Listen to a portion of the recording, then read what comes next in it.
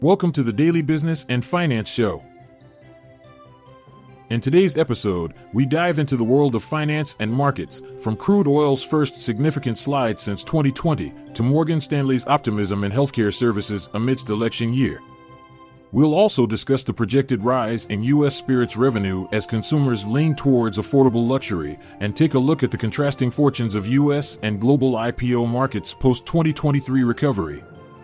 Stay tuned after this short ad break for these intriguing insights. In the year 2023, crude oil experienced its initial yearly drop in a trio of years, plummeting more than 10% as a result of warfare and production reductions by OPEC+. Even though there were occasional price surges due to geopolitical strife, worries about an excess supply and inadequate demand continue to linger. The energy sector ranked second from the bottom in terms of performance on the S&P 500, with a decline of 4.1%. Morgan Stanley forecasts a favorable future for the managed care and retail pharmacy sectors. This is in spite of potential risks associated with elections and increasing rates of healthcare utilization. The firm identifies growth potential in pharma benefit managers, particularly due to the GLP-1 class of weight loss drugs and biosimilars. Morgan Stanley also expects benefits from forthcoming Medicare Advantage rate notices in 2025, while drawing attention to the possible effects of continuous Medicaid eligibility reviews until 2024. United Health is considered by Morgan Stanley as the leading choice within the sector, whereas Walgreens may experience a more subdued growth outlook.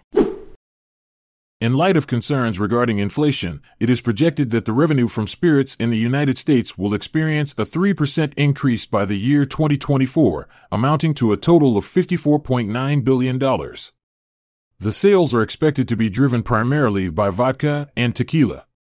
There is observed growth within the industry for premium and craft spirits, including those like fruit-infused vodkas and gins with botanical elements.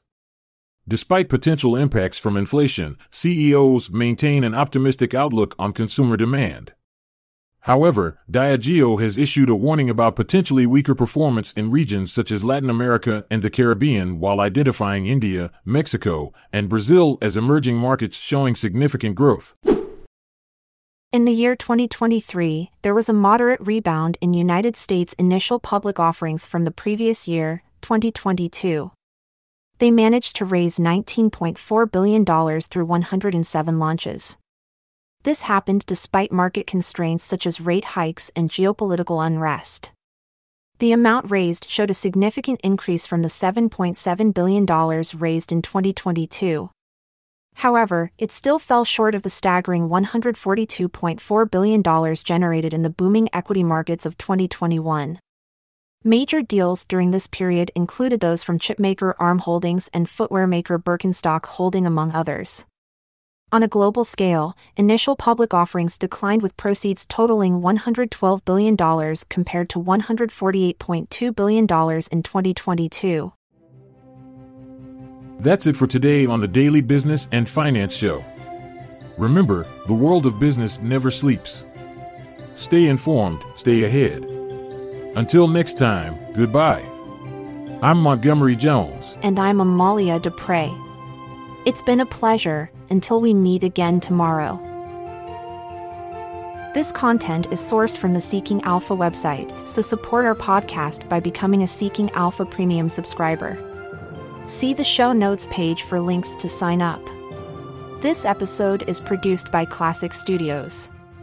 This podcast provides information only and should not be construed as financial or business advice. Check out our other podcasts in our network at classicstudios.com.